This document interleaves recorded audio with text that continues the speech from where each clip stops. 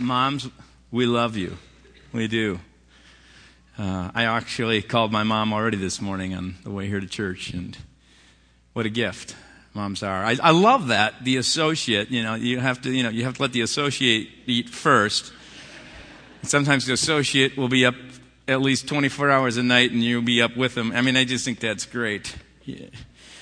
I heard just recently there are 3 things. They did a survey, and they found 3 things moms most want on Mother's Day. And the first is a clean home. And most of you guys already blew that one, so that's not going to be happening, I imagine. And the second was breakfast in bed, and most of you guys probably blew that too. So they're really simple things to do. And the third is a 3-carat diamond. So if you haven't gotten the first 2, moms, get excited. No. Actually, the third is time alone. You could still do that.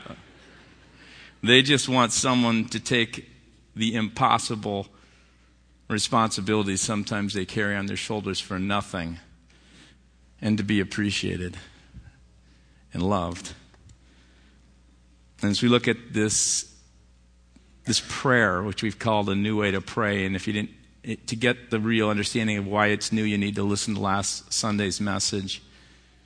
Because at this point, as we get into the passage and as we get into the prayer, Jesus says, "Our Father in heaven, hallowed be your name." And now what we're going to look at today is your kingdom come, your will be done. And I honestly, for years, just read that as, well, that's just kind of a neat little prayer. It's got a poetic kind of ring to it. And it hit me about 10 to 15 years ago.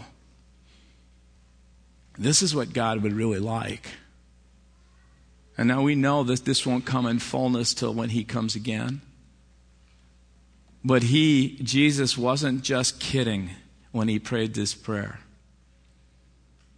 He's asking us to make it possible for God to do what might seem impossible through us.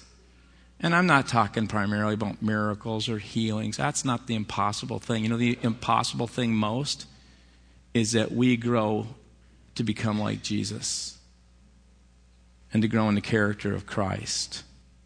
And we be little Christ, so that when God wants to do something that might be far beyond what we could do, He can do it through us as we just walk with the Spirit. I'm going to ask you to stand. I just want to pray for a moment. I'm going to ask you just to stand in the presence of God. Father, who fills the heaven, may your name be so revered and honored and respected and treasured in our world. As children, we say, Father, we want that to happen. And Father, because of how incredibly good you are, and some of us have experienced that, and really all of us have, and some of us would say, would you extend that goodness everywhere that is in heaven down here into earth for the glory of your name. In Jesus, we pray. Amen. You may be seated.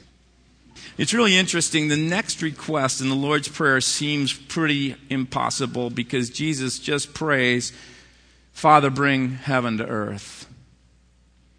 And this second request, thy kingdom come, thy will be done on earth as is in heaven, flows most naturally from what was in that first request. Remember we said last week, some of this is built off these 18 benedictions that the Pharisees had begun when the synagogue began, and they were asking Jesus how to pray, and He basically often will say, let me tell you a new commandment, how to love.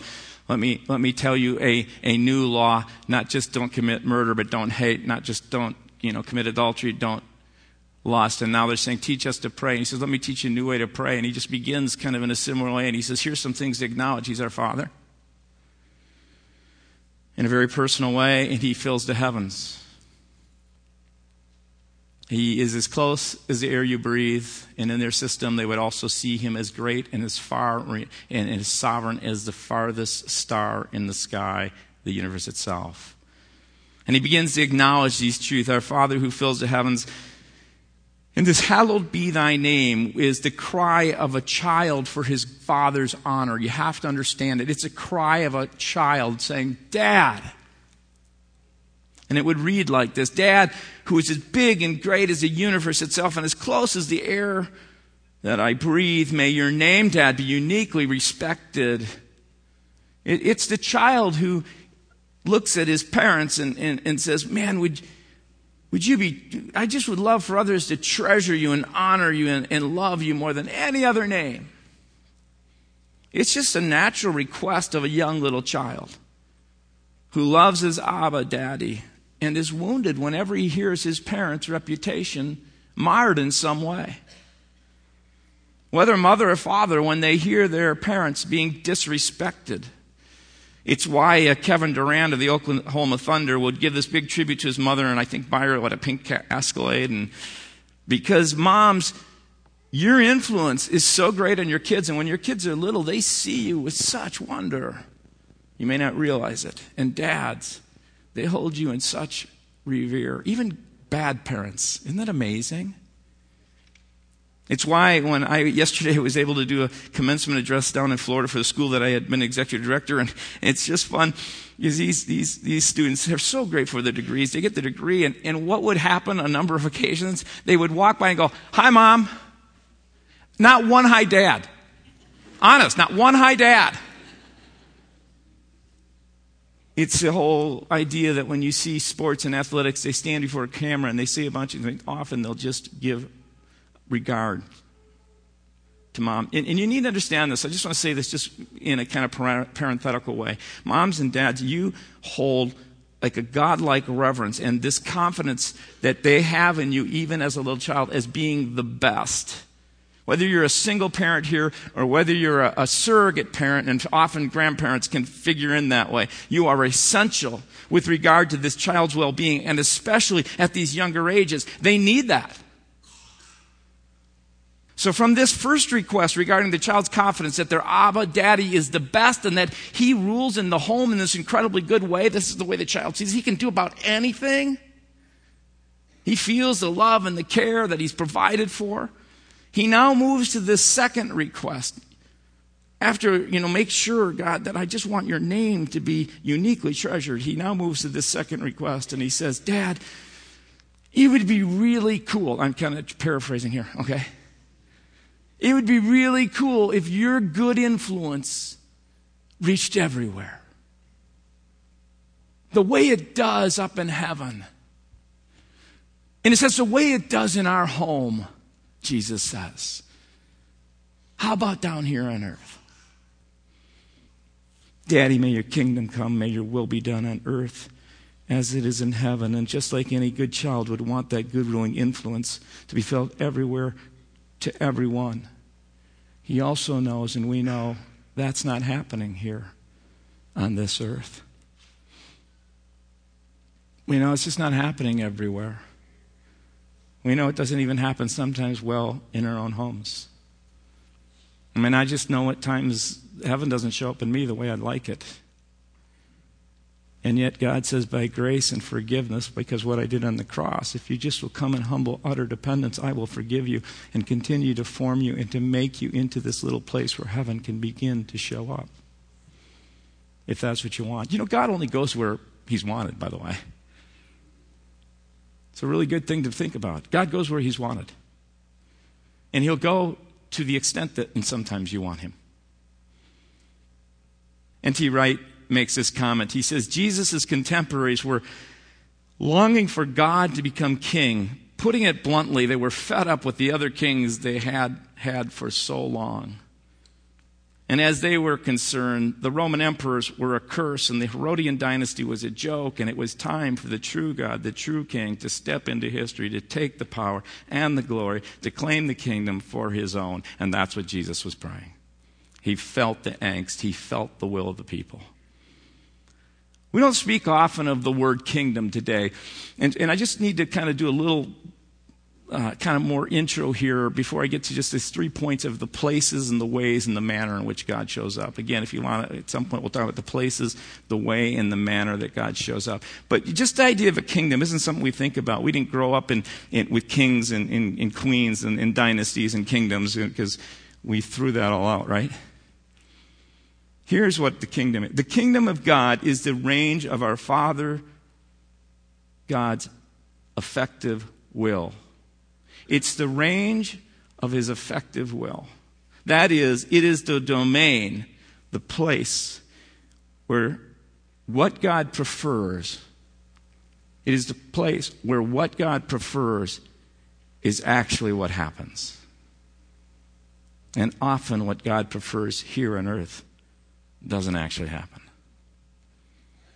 The effective will is the range of his influence. And so when I think about this, I think about when I was a young parent, or really even more so the memory was when my dad was father, and my brother and I would be in the back seat. And he had this amazing range of his effective will, because he would be driving and he would reach back. See, if his words weren't making a difference, the physical hand had the ability to reach back, and he would put us on either side and draw a line and says, don't cross that line. That was the effective range of his will. We've dedicated babies. Babies have what I call an effective range of their will.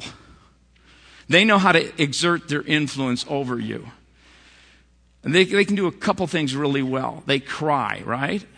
And when they cry, that word or that emotion draws you to do something. There's another thing they do too, and they stink. Stink is a really good one. That sometimes even works better than crying. I was at a young parents' home earlier this week, and the little boy said, Mom, so-and-so just stinks. That gets your attention. But another thing about a baby, the way they exert their will, what you have to understand is babies are extremely self-centered and self-serving. And when you really think about it, we're a bunch of babies who are pretty self-centered and self-serving just growing up. And one of the values that we really have as a church, kind of a non-negotiable in my heart and mind, is that we are calling people to grow up and be mature. And babies are that way. But know this, it's not true with God. His rule, his influence, his reach is always good. His reach is always for your good and for the good of this world. So Jesus prays, how about Daddy who fills the heavens? May you be honored above all. And may your good hand reach into our world to influence everyone and every place where your influence is not being felt. That's kind of the gist of the prayer. Reach your hand, God, into this world to influence me, us, and everything around us. Father, bring heaven to earth. Okay. So there's three implications of that, and that is the places where this heaven is to come. You just think about it. Bring heaven to earth in these places. In these places where we spend our lives, our home, on the playground, city streets, at the office, in the school, where we work out, where we buy groceries, at the restaurant we eat, everywhere you go. If you've opened your heart to God and the Holy Spirit is ruling your life, you have the ability to reach out for God. And these are the kind of places I think Jesus has in mind when he's asking for the kingdom, God's rule, to reach out and be effective. God, may your hand reach into all these places, and the way he does it primarily is through us. The way he does it is through you. And so every one of us here have a choice all the time.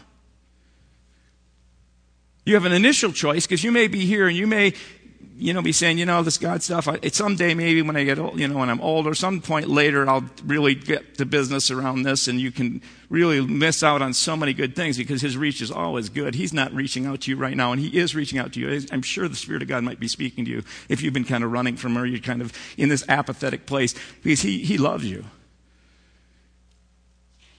But every one of us have a choice all the time to say, God, how do I partner with you to first, not necessarily in these places I go, but first in me to create the kind of person that is loving, that is gracious, that is kind, that is merciful, that is patient, so that I become this kind of person, so that, as it says in the Old Testament, everywhere you place your foot, God seems to be reaching out.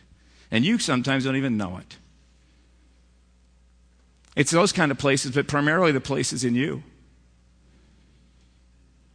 Every day, if you've at one point opened your heart to God, every day is an opportunity to say, God, come here and begin to build heaven in me so that this heaven can reach out. And sometimes God does these incredible things through us that amaze us. Now, if you look at Luke, he only uses the words, thy kingdom come, whereas Matthew records and adds these words, thy will be done on earth as it is in heaven. But these additional words in Matthew only clarify, I think, Luke's simpler form. You have to understand, Jesus was an itinerant preacher, so that when he was probably asked this question by his disciples, he probably taught this now on a number of occasions and probably used different forms of the same prayer.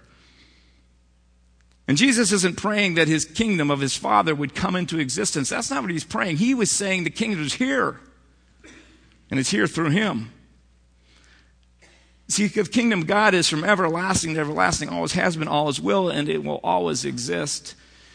And it doesn't come into existence. I remember as a child at times when my father would fly, I would fear the fact that maybe the plane would go down. I just had as a kid that kind of fear. And my fear was that, in a sense, his direct daily influence would no longer exist. But guess what? You don't ever have to worry about that with God, your Father. He will never not be. Don't you love double negatives? Basically, your Father's rule will always exist. And so Jesus prays, may your good rule be felt on this earth in the same way we bring heaven to earth. We are the primary place. Our life is the primary agent. We are thinking of our activities more than those of other people, says Dallas Willard. We know our weaknesses, our limitations, our habits. We know how tiny our power of conscious choice is. So even when I said we had choice, there is even in this prayer saying, God, I consciously sometimes am not even aware. So as you're praying, you're saying, I even understand how tiny the power of my conscious choice is. We are, therefore, asking that by means beyond our knowledge and scope of our own will, we be assisted to act within the flow of God's creation. Help us see the patterns that we're involved in. Patterns of greed, materialism, prejudice, hatred, reactions you have to people that may have been developed when you were a child by the way you reacted because that was the way you had to develop a strategy to get the kind of life you needed, that now when you get to this point, the strategy you had then, the reaction you have now is really a prison that actually isolates you from other people. He says, pray this way. We ask him to help us not cooperate with those patterns, but to cast light on them and act effectively to remove them. Bring heaven to this place. And then he says, bring heaven to earth in these ways. Particularly if you think about it. Think about heaven. What's it like in heaven? Guess what? God is absolutely sovereign. Everything God wants, everything he wills, happens. The God of heaven overcomes all opposition and rebellion. There is no will that can stand against him. But at one point, there was a will that stood up against him. Lucifer, we're told in the Bible. At one point, Lucifer rebels. We read in Isaiah 14:12, kind of a picture of this. He says, how you have fallen from heaven, O Lucifer, son of the morning, how you're cut down from the ground. And the story of the rebellion continues in these verses in Isaiah chapter 14, verses 13 through 15. Now, I don't have these. I didn't give these to Andrea. These came up last night and didn't get them to her, so you won't see them on the screen. Isaiah 14, 13 through 15. For you have said in your heart, Lucifer, and now catch this, I will ascend to heaven. I will exalt my throne above the stars of God. I will sit on the mount of the congregation. I will ascend above the heights of the clouds. I will be like the Most High. And then it says, yet you, God, brought him down to hell, to the sides of the pit. And I think it's significant that the prophet quotes here 5 I will statements. I will ascend, I will exalt, I will sit, I will arise above, and I will be like the Most High. And God responds, there is a will that will be done in heaven, but guess what? It's not yours. And in Jesus, if you read and you understand it, in Luke chapter 10, verse 17 and 18, 70 return to him, and they're so excited because they're seeing the wills of even demonic spirits beginning to respond to him. They're submitting to him. They say, Jesus, this is so cool. They're full of joy. They go, even demons submit to your name. And you know what Jesus' response is? He says this, yeah, I saw Satan fall like lightning from heaven. So why am I saying all this about the way of God? Because we know in the way of God, no other will can exist. And here's what's so cool about it, something that just struck my heart as I was flying on a plane last night.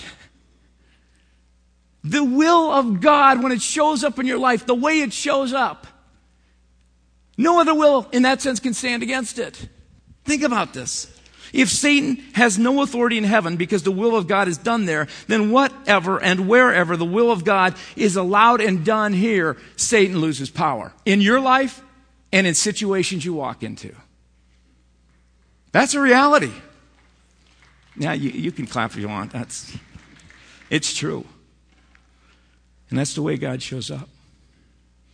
And I just want to just briefly share with you how you bring, the manner in which you bring it. If this is true, that as you say, God, I'm going to choose today to be joyful where I work. I'm going to choose today to be patient, Lord. As you know, you're going to fail, but God will, as He forgives you and you continue to build that muscle of patience, you are going to be bringing heaven into that place. You will be changing the atmosphere of where you're at. That's one of the ways that God's work. And then the other is this manner. Here's how He works. Think about how He works in heaven. Anytime He says something, the angel, better than the Abbey, what is it, the Downton Abbey? You ever seen the show? They stand there like this. Yes, sir. Okay, sir, yes. And they run off and do it. Here's how the angels in heaven are. They're doing their thing, and when God speaks, they listen. Yes, Father. Yes. Go talk to Mary? Yeah, maybe in an hour or so. I don't think so. Yes, Father. What? Go release Peter in prison? Yeah, that's not something I really care to do. Not ever. Their response is immediate. It's complete. And it's done with joy. That's what Jesus is praying for. That's the place He works is in us. The way He works is through His will. Every time you say yes to His will, you give Him opportunity to express heaven on earth. And He does it when we respond in the way the angels respond in heaven themselves. Now, I'm really excited about an opportunity to share with you a ministry that we as a church are going to partner with. And so I'm going to ask if Michelle and Pete would come and just share with you a little bit about this ministry. A few years ago, I had the opportunity to do a funeral for your husband, Gary. And Gary was tragically killed in a bike accident. And we had the church was full. And I remember at that time, Michelle, my heart was grieving for you. And I remember, as I told you in the office here, I remember afterwards, I felt like God's doing something in you. And then when I began to see what was birthed out of here, this ministry that God has founded through you, and then as you as well, Pete, are coming alongside, and so are a number of others, I was really excited. So first of all, Michelle DeSantis, who has attended our church and has allowed for God to begin to do this thing, she has two boys, Sam and JJ. She's a widow, founder of a ministry we call Widow's Hope. And Pete Rulofson, who also has three daughters, is a widower. His daughters, Jenny, Lindsay, and Kirsten. He is the director of the community outreach for Widow's Hope. And we don't have all the time to get into the backstory of how God worked here, so we're going to probably put that in an Encounter newsletter so you can read more about that. But what I wanted to do is just get a moment for you to just share, why is God starting this ministry, Widow's Hope? And when I think about it, there's grief support groups, there's all kinds of different ministries, but this is pretty unique. What's the reason for that? I didn't realize until I'd gone through the loss myself that there was such a need and what the needs were for the widowed. And so I brought with us today some statistics that I'll share with you. I think that really encompass what the widowed go through, and it'll help you, and it helped me better understand what the needs are. So what we've done is we've compiled these statistics, and the first one is that there are over 13 million widows here in the United States. 11 million of those are women. The average age of a widow is 56. There are 5 million children who've lost a parent in the United States. And something that's really significant is that losing a spouse is the number one stressor on the stress charts. And the layers of losses and stress that follow that lead to the next statistic, that 60% of those that lose a spouse will experience a serious illness in the time following the loss of that spouse. That was brought home just last month when I spoke to Jake, who is a young man in Santa Barbara. He told me that his father had died when he was 11, and what happened is his mother took that so harshly that from ages 11 to 17, he ended up having to take care of himself and feed himself, and she developed dementia. until he could leave the home at age 17. So kids are extremely vulnerable during that time, and that's something that we've identified as well. On average, 75% of the friendship and family support base is lost. And the reasons for that are we lose couples friends, we isolate, we're not pleasant to be around, we're angry, we go through so many emotions. And then the last statistic that I want to share with you is 70% of those who have dependent children are not financially prepared for the loss of a spouse or parent. And what happens there are people can lose their homes, change jobs. Mothers will have to go back to work, re-enter the workforce, or take on a second job. And that really leaves the kids vulnerable. Right. Well, you know what I think is interesting is that the Word of God tells very clearly in James chapter 1:27 that it says it this way: religion that God our Father accepts as pure and faultless is this, to look after orphans and widows in their distress. So there's a real call to do this. I mean, the way you can bring heaven to people's lives in these kind of situations, and especially we talk about this on Mother's Day, what a powerful way to touch lives. I mean, we're called to go to prisons to reach those who are alien or who are foreigners in our land. But in this way, when you shared that with me, when I was just seeing you one Sunday, a number of Sundays back, and you sent me the next day some of the statistics, I was kind of blown away by the incredible need that you see there. So you're developing now ministries, and this is not just here, it's actually becoming a national ministry. I think it's really exciting, some of the things you're developing. So Pete, why don't you share with us a little about some of that ministry? Thanks, Kevin. We have about 2 years of history as a group, so we're pretty new. But from our own experience and from working with people who've lost spouses, we've got 4 outreaches. First one is called Morning Companion, spelled as the word morning, not M-O-R-N. We've got job reentry or career transition. We're looking at youth programs, and then we want to partner with you guys. You've set a great foundation of Hammers of Hope. The first one, Morning Companion, about 15 years ago, God decided to put a couple messengers in my life. I wasn't a man of faith. I hadn't been in a good place.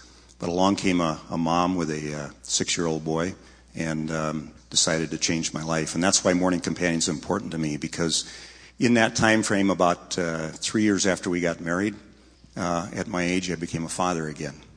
And I got used to people saying it's so nice when grandparents get involved with their kids. In 2005, we went up north to see the colors up in northern Wisconsin. And my stepson was a thrill seeker, and I had a lot of fun, and they had a festival going on. And there was a helicopter there. And my wife was a salesperson, and she talked the pilot into taking them on a different route to see the cabin that her family had. And so on a cloudy Saturday morning, my 3-year-old daughter and I stood in the parking lot holding hands and watched the helicopter take off with my wife and son in it. And it never came back. The crash took the life of the pilot and my wife and son. Here I was 2 years into my faith walk, and if God hadn't brought those messengers into my life and found my faith, I would not have been able to get through this. The neat part about that was there were 6 men in my life that I never figured were widowers. They were men that came into my sphere that were there to walk with me.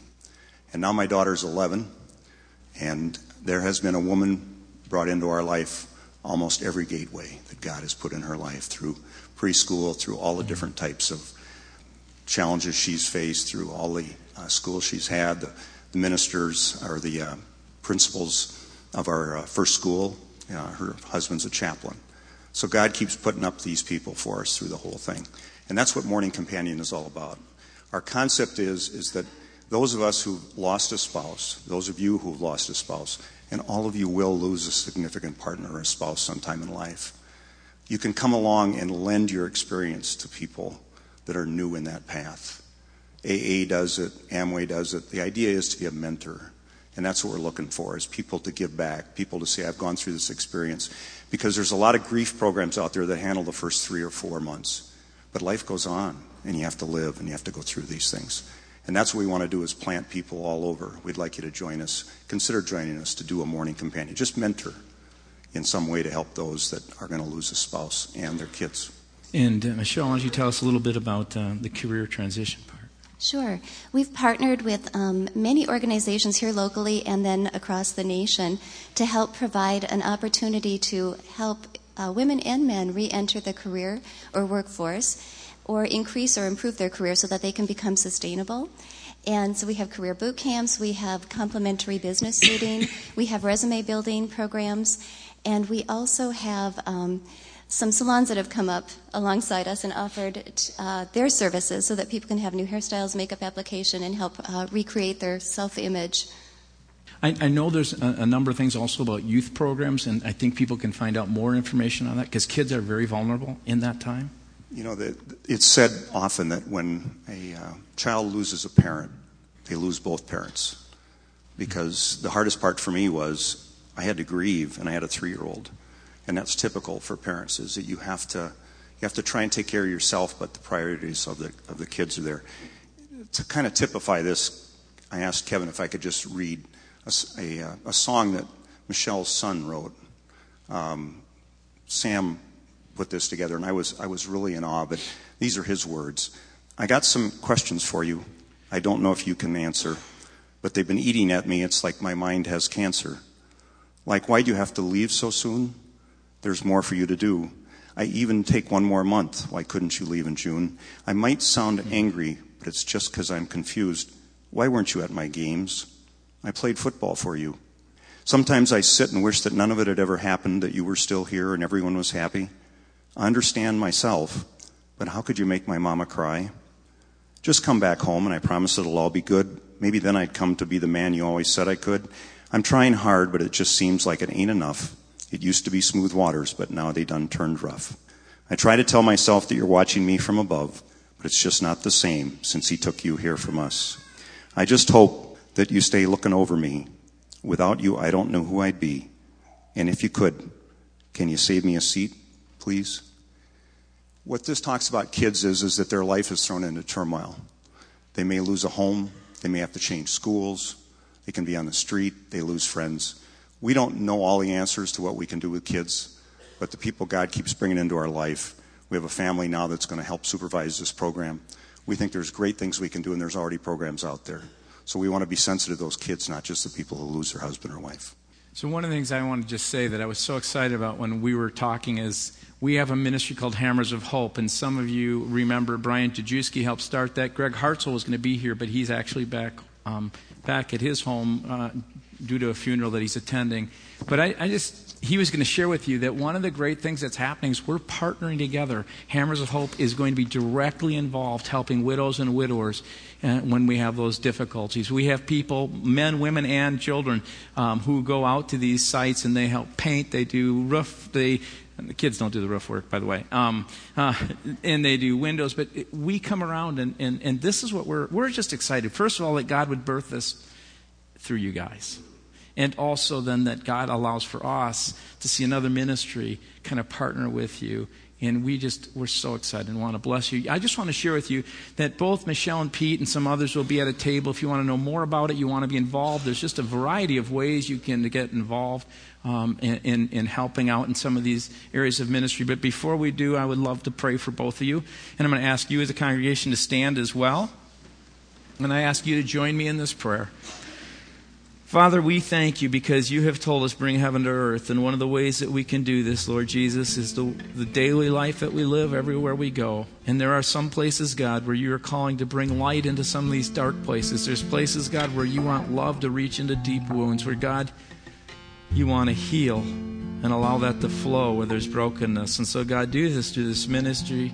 We pray your Spirit upon them in a way that, God, they would be open to all that you would want them to do so that Jesus Christ, our Lord and Savior, be glorified and the Father would be blessed.